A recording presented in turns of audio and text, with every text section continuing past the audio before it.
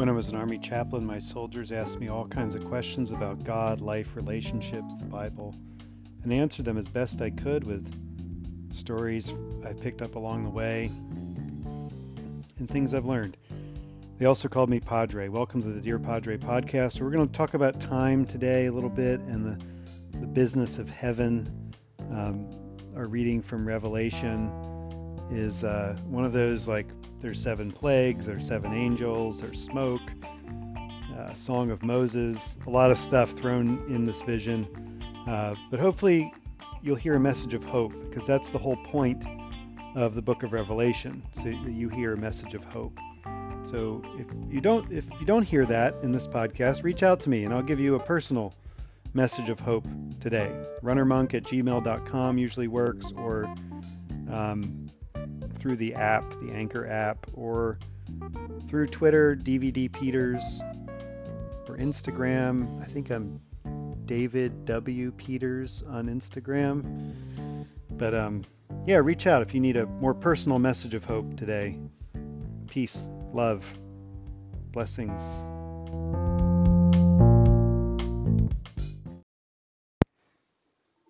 Thanks be to God. Thanks be to God. Thank you, Melanie. Thank you for reading this very dramatic scene from the book of Revelation. All of you got that answer correct. Is it Revelations or Revelation? And you all got it correct. It's just one revelation, and it's the revelation of Jesus. That's the name of the book. Revelation means to reveal something. Because it's the title of this book, the word revelation has taken on all sorts of meaning that originally it didn't have, that somehow we are talking about the end of the world. Whereas when Revelation was written, a lot of revelation is meant for the world that the readers were living in. The author of the book tells us, John tells us, that these are the things that have been, that are now, and the things that will come, past, the present, and the future. Revelation seems to encapsulate all of human history in one big moment, which is where God lives. God does not live in the past. He's the God of the living, not the God of the dead, Jesus says. And not the God of the future either. Although God certainly is the future and in the future, God is in the moment, in the present, in the unbounded now. The nowness of life is the part of life that we actually live in. It's pretty hard to live in that part of life. We are drawn nostalgically to the past, where regrets live and pester us, or sometimes discourage us. Or we're drawn to the future with dreams of things getting better or nightmares of things getting worse. And that is its own battle as human beings. However, we live in this present with God. God lives in the present with us.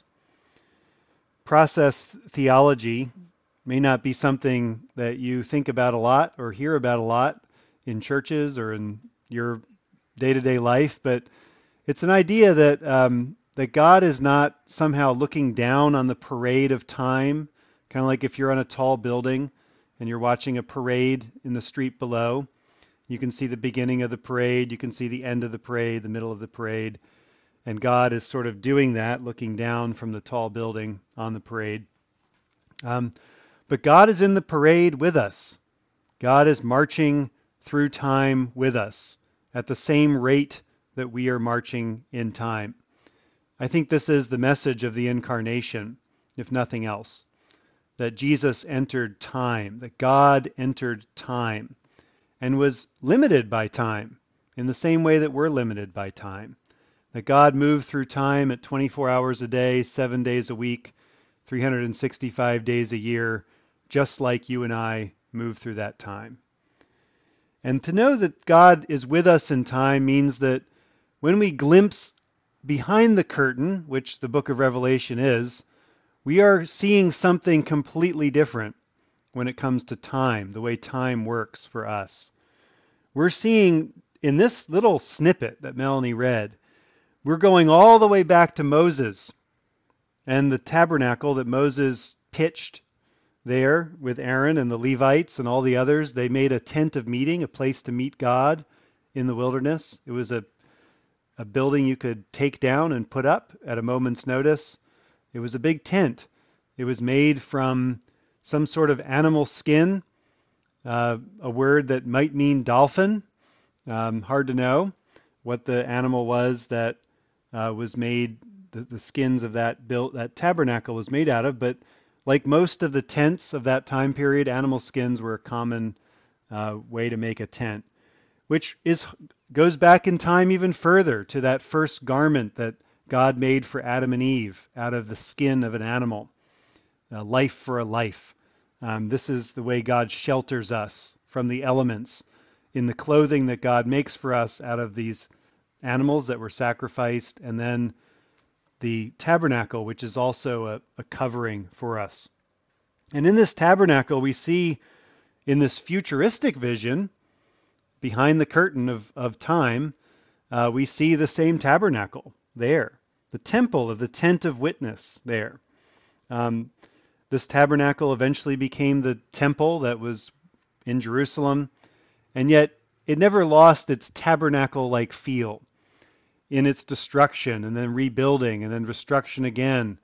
We can see that temporary nature of everything. Even those buildings made of stone are temporary. They're just like the tabernacle. And so in this temple that harks back to Moses, harks back to Adam and Eve, and also is very much in the present and even in our future as well, the ongoing worship of God goes on. This is the business of heaven. This is the work of heaven. And whenever you worship God, at church, on your own, you are participating in that business of heaven. When the smoke, in that last part, it says, the smoke of the glory of God fills the temple. And in that temple are these 7 plagues and 7 angels. It refers to them twice, 7 angels with 7 plagues.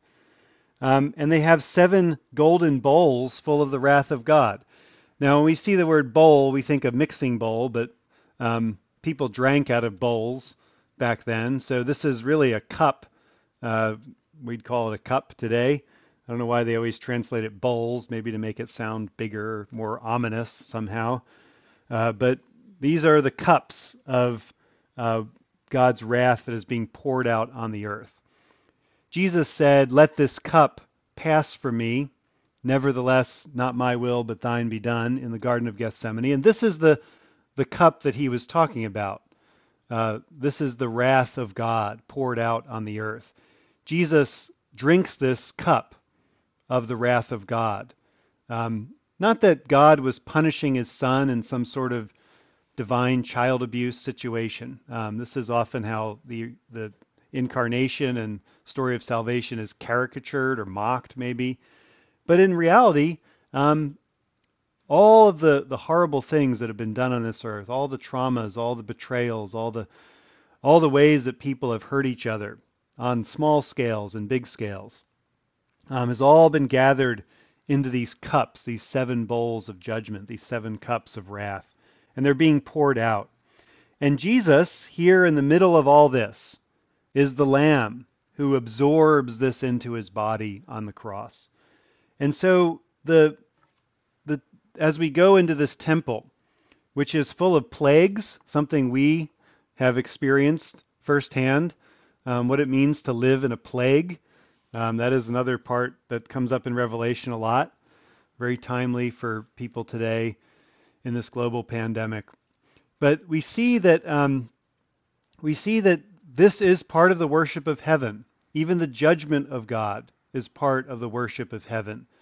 The worship of God in heaven is not just all sweetness and light, not all just harps and rainbows and all sorts of pleasantries, but real justice is done in this courtroom, this temple, this throne room of heaven. And it's justice done on behalf of the people that are suffering, the people in the parade that God has become one of. The people that have been slighted, the people that have been used and misused, the people that have been abandoned and forsaken, the people that have suffered on this planet, and even to some degree, you and me. This is what is done in the throne room of heaven. God is working on your behalf today in the throne room of heaven. God is working here on this earth on your behalf today, because God is with us in this life. God is with us on this earth through the Holy Spirit that fills every single one of us, through the Son of God who died for us, and through the Father who lives in heaven and rules over all creation, and to whom we give our worship and adoration, our thanksgiving and praise, now and forevermore. Amen.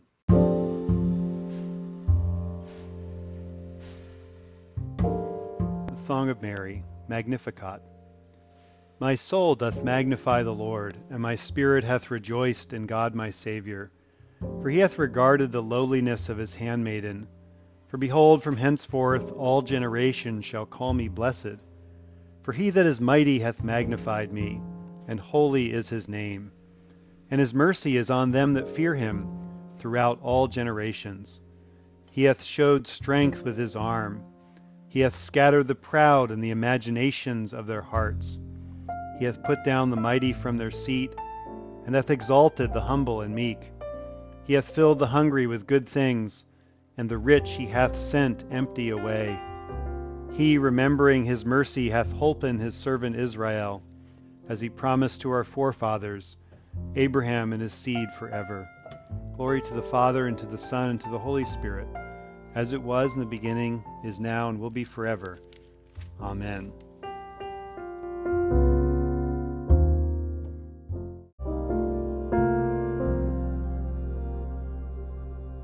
God, whose most dear Son went not up to joy, but first he suffered pain, and entered not into glory before he was crucified, mercifully grant that we, walking in the way of the cross, may find it none other than the way of life and peace, through the same thy Son, Jesus Christ our Lord.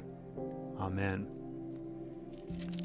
And a prayer for mission on 58.